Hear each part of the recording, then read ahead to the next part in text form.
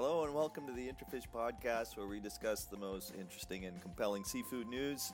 I'm Drew Cherry, Editorial Director with Interfish Media, and I'm here with Editor Dominic Welling in London, Senior Reporter Lola Navarro, and Executive Editor John Fiorillo in Seattle. Hello, everybody. Hello. Hello. So, let's start off with the big news of the week. Dom, you had a front row seat for the announcement of Marine Harvest's massive rebranding campaign. They will no longer be known as Marine Harvest. They're going to be known as Movie, or Maui, if you read it in English. Movie.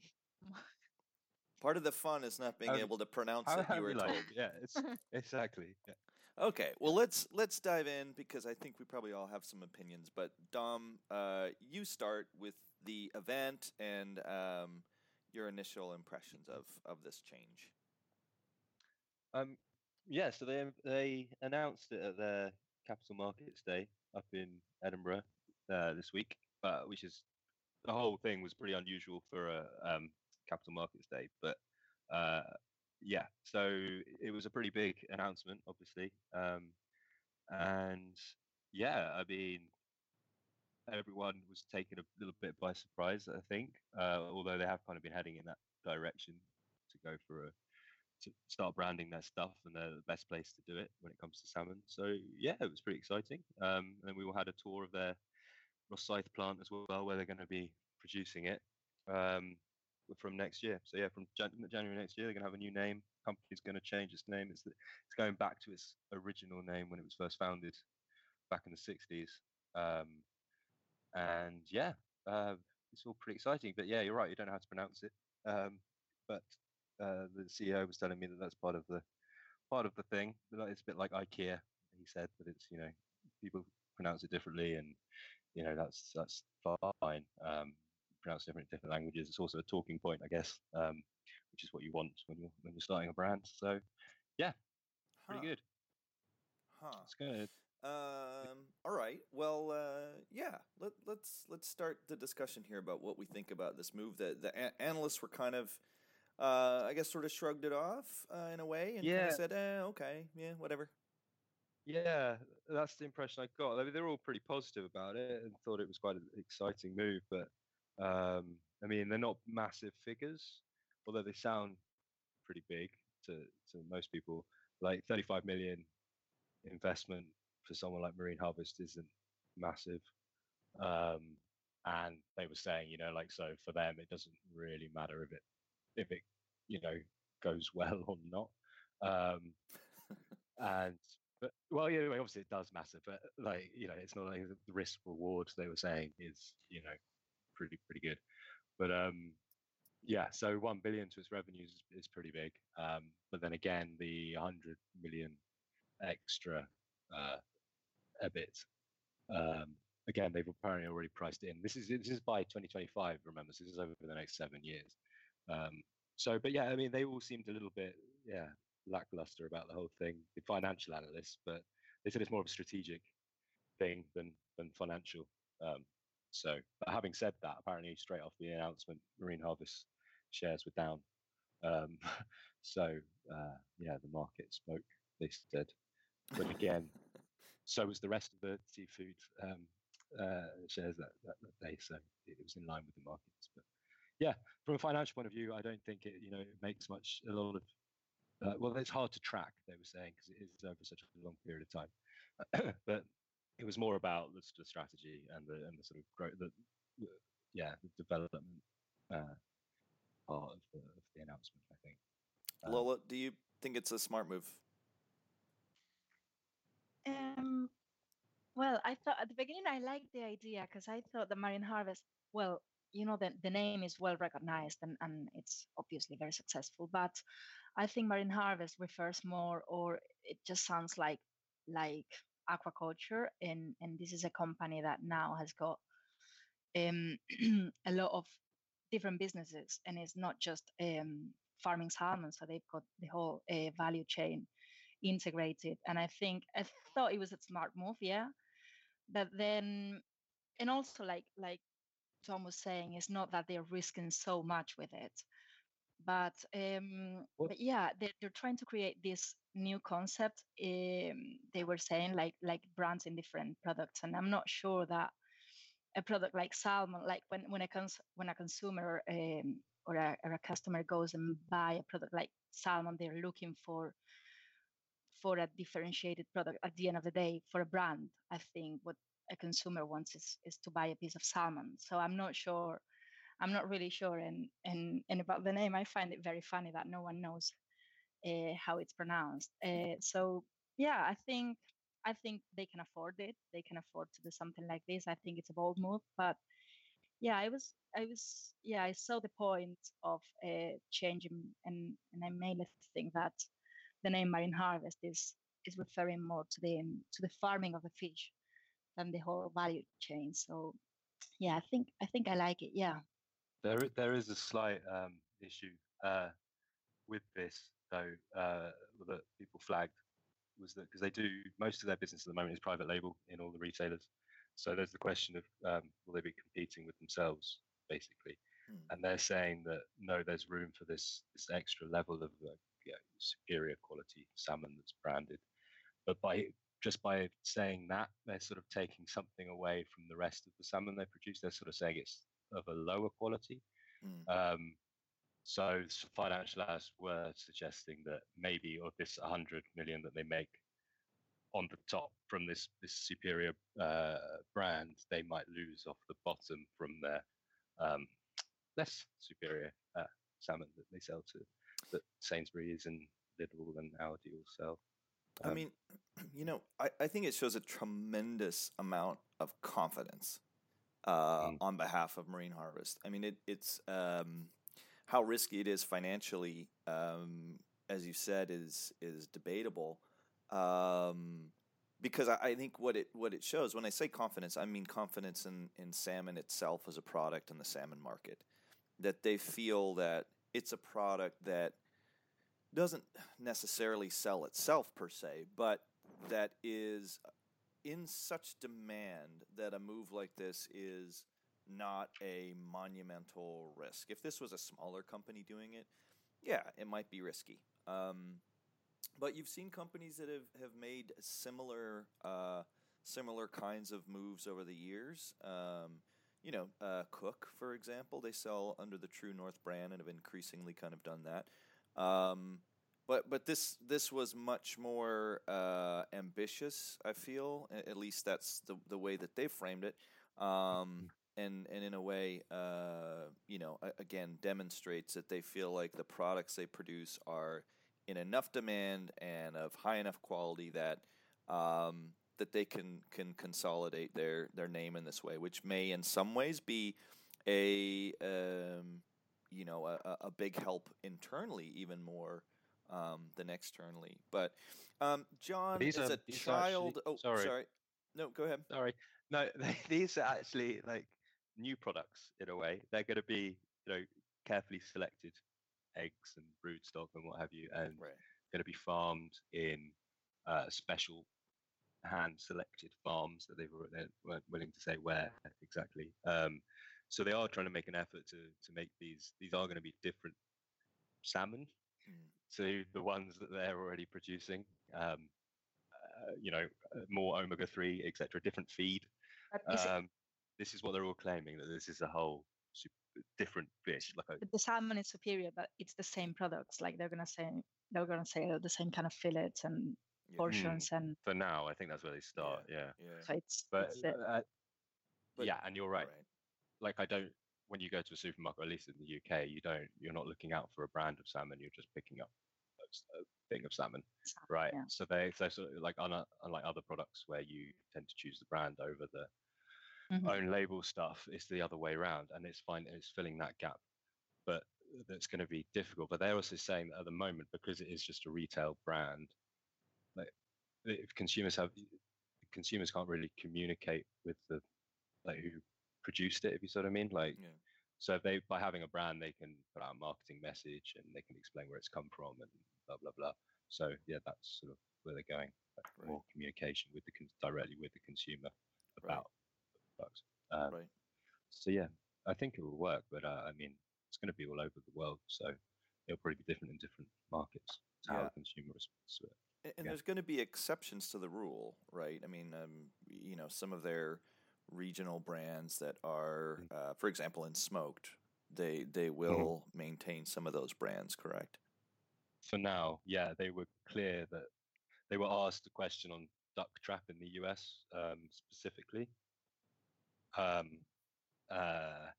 because that's, from what I understand, is in Maine, and it's quite Yes. a sort of artisanal specialist sort of product, local product, and that will be different to Maui movie, because that's more of a global brand. You see what I mean? So they're going to keep duck trap as a sort of like a specialist product, but and then the same with what they're doing in China as well.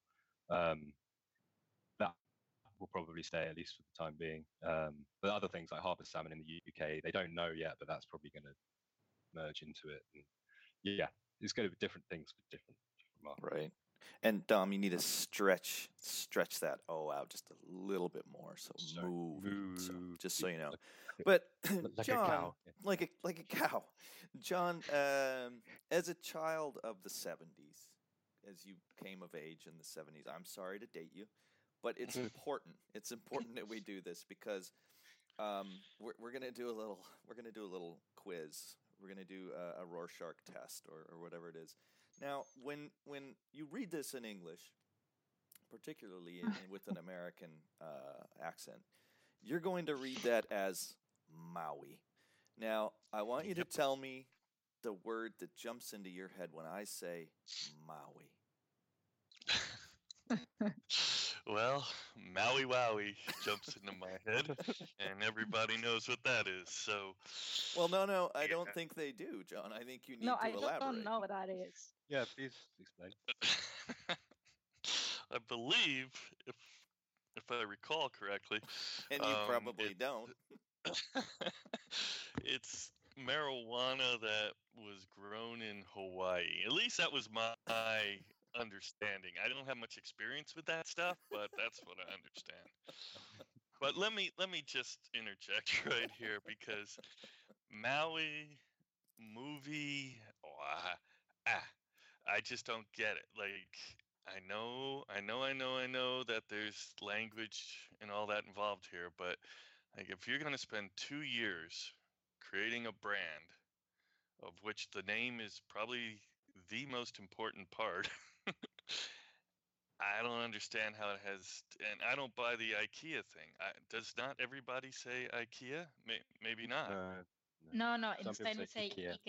Yeah. Okay. Well, there. I'm just ignorant, but yeah, I don't particularly like the fluid name thing, but overall, I think it's a very interesting move in the sense that they they want to become that known brand in salmon, and there really isn't one. So I think, back to your comment, Drew, they are really confident that salmon has arrived, and it has, and that it needs some sort of dominant brand in the market. And maybe so. I mean, on their website, they have 13 sub brands, and I know you guys just talked about that. Duck Trap will probably survive, and maybe the Irish Organic or the China one, but all the others are fairly unknown for the most part, or at least not greatly known. So they can roll all that up, and that's got to help internally as far as production and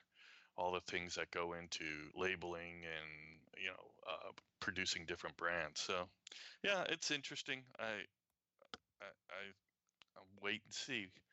Did they say 40 million US to spend on advertising and all that? I think. I'm not sure. Yeah. 35 million euros. 35 million euros. Yeah. Is that over a period of time, Dom? I didn't understand that for sure. They're going to start next year, but I guess it's over the targets are all till 2025. So I guess they'll spend it as they need it. But yeah, it kicks off next year. I think they're going to need a lot more than that, but yeah, we'll see.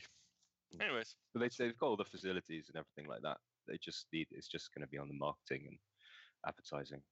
Basically. Yeah. I mean, we'll see.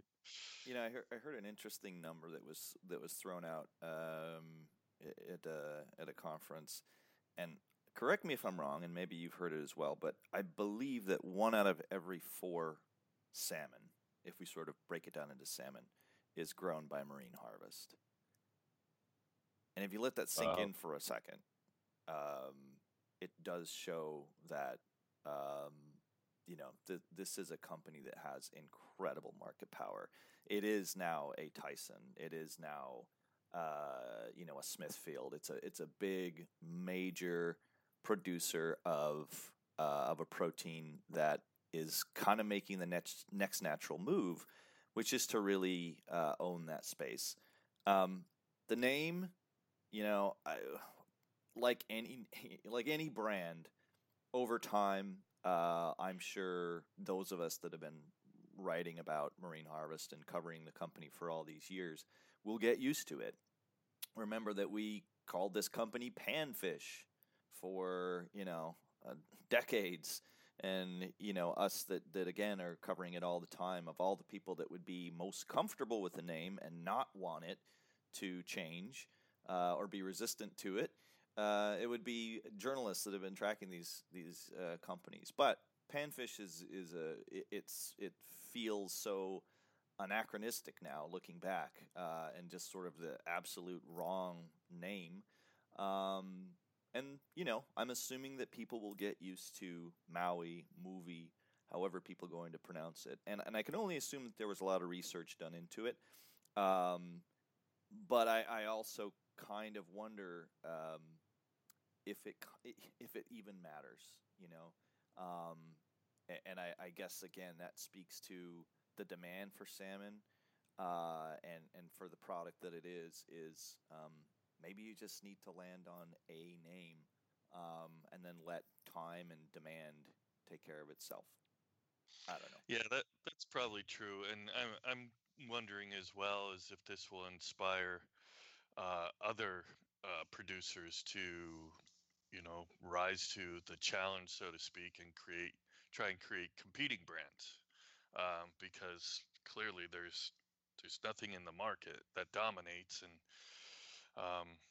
these guys would have it all to themselves if they so desire.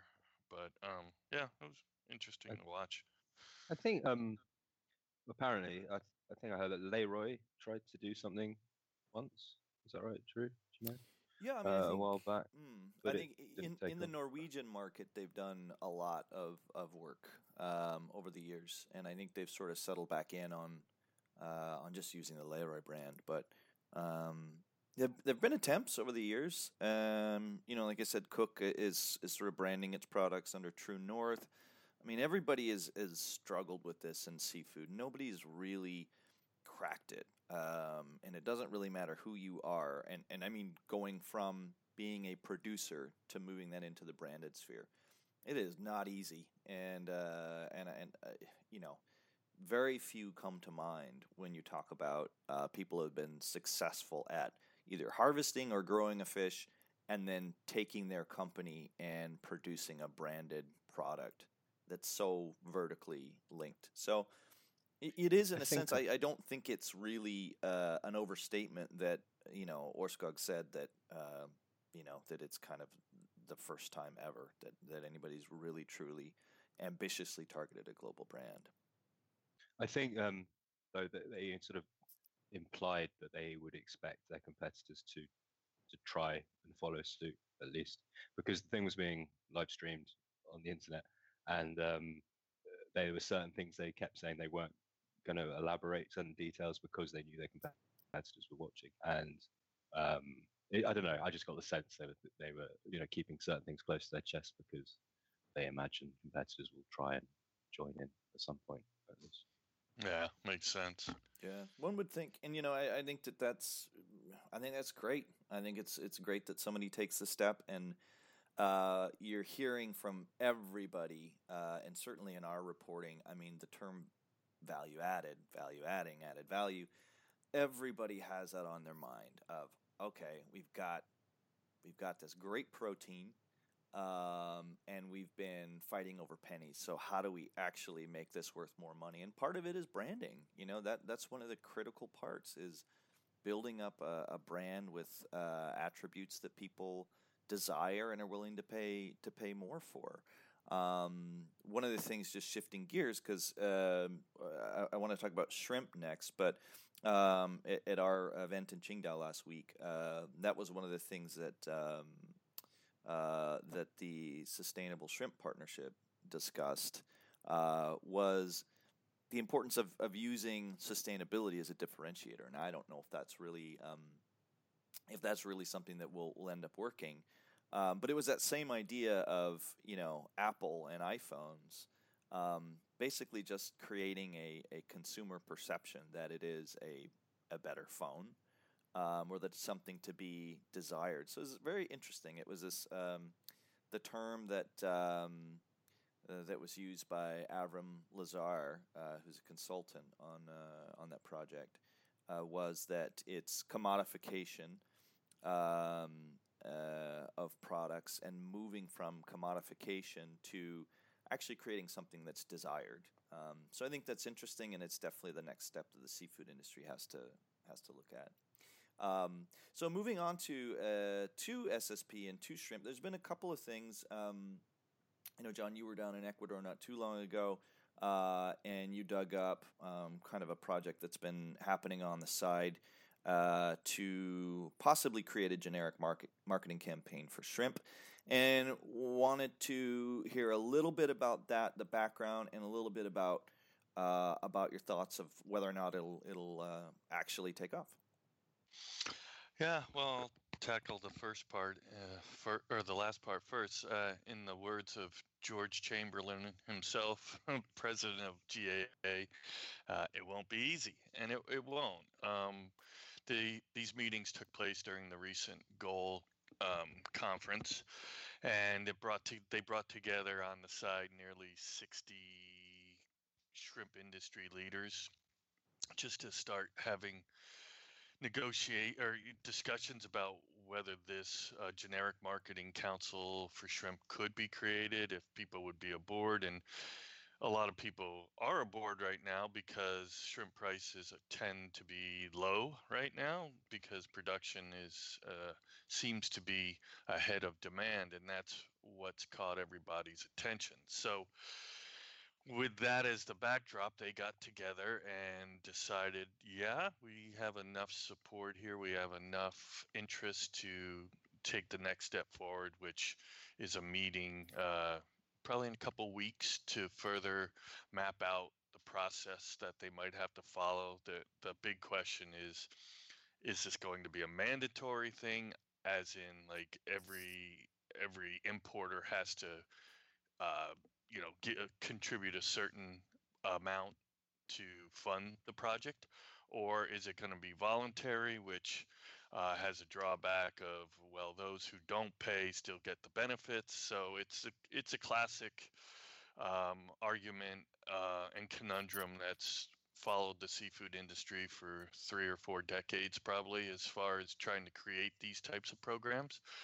I don't know. I mean, who knows? My fear is that if the price comes up next year, nobody will care anymore. So, and that very well could be. So, I don't know. Again, I think George probably hit it on the head. It won't be easy, and we'll see. I mean, it's funny because it does tie back directly to the movie brand, because Marine Harvest very heavily over the course of several years criticized the Norwegian Seafood Council for kind of this very thing, that all the percentage payment that they paid toward the council and the marketing didn't offset the amounts that smaller companies were paying, and so a lot of those smaller companies were getting a free ride. Even companies that were we're not in Norway. We're getting a free ride on some of that marketing. So their point was, hey, we need to just focus on our own brands. We need to stop putting so much money into building up the brand of Norway. And I always think that, I think they started having those discussions because the price of salmon just kept strengthening, and the demand kept strengthening. So I think you're right that a lot of these discussions start to go away when prices firm up, and then all of a sudden, maybe companies really start doing the same thing as Marine Harvest is talking about. Now, again, that's what the Sustainable Shrimp Partnership was focused on a bit more.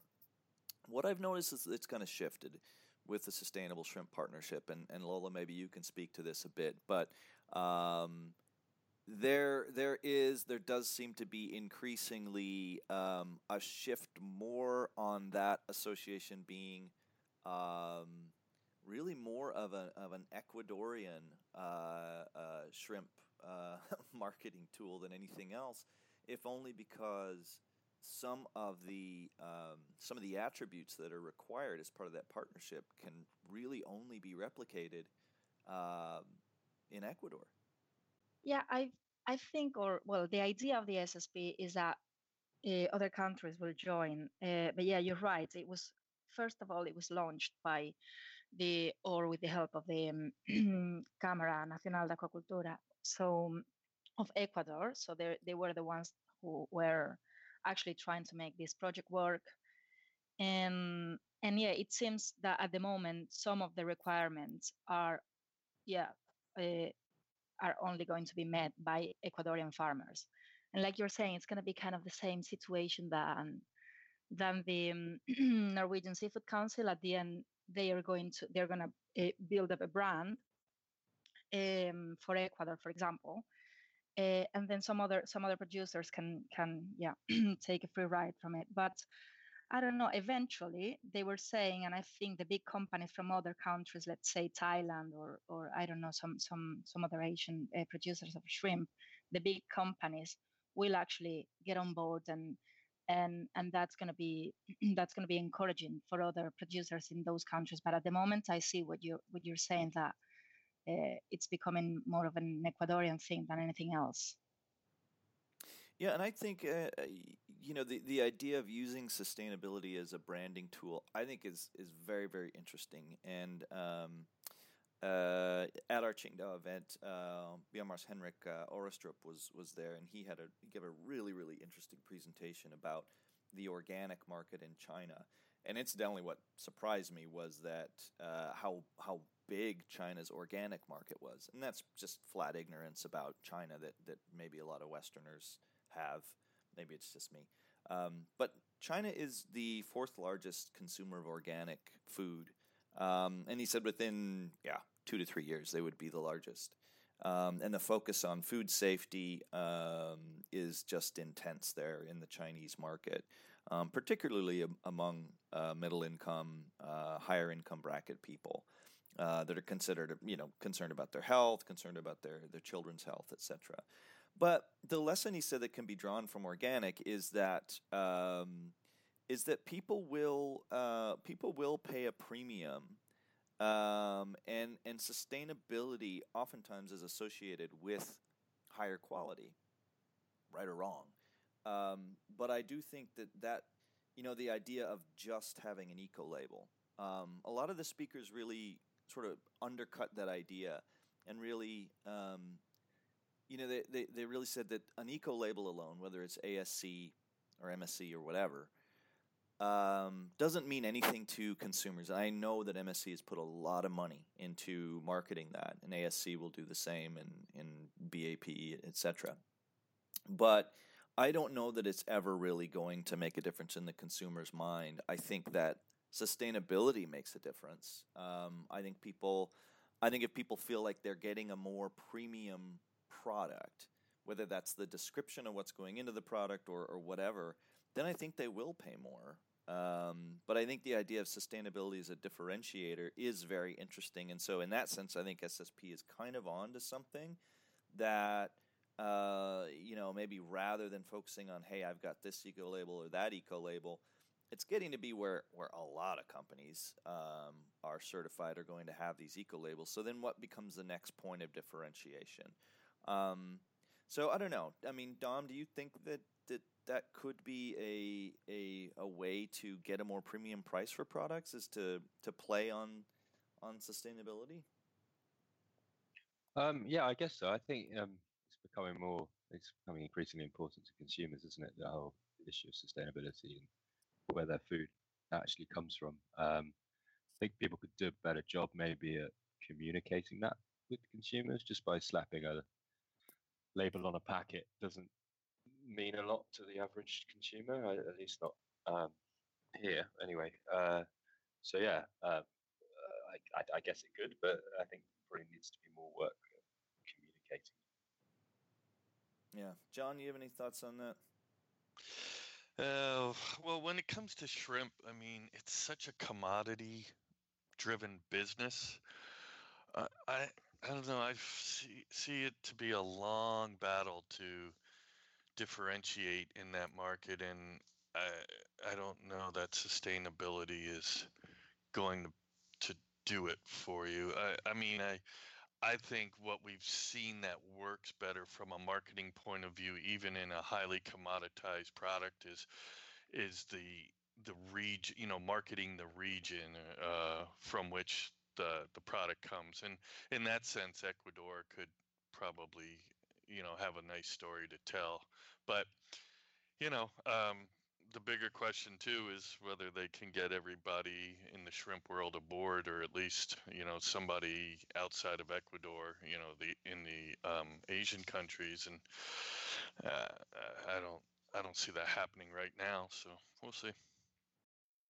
All right, well, that's it for this edition of the Interfish podcast. Thanks for joining us. We'll be back next week with more insight into the latest in seafood news. Remember that you can find us on interfish.com every day, around the clock, from all our regions. You can sign up for our newsletters, keep tabs with us that way, and we're also on social media, Twitter, Facebook, etc. Thanks, everyone.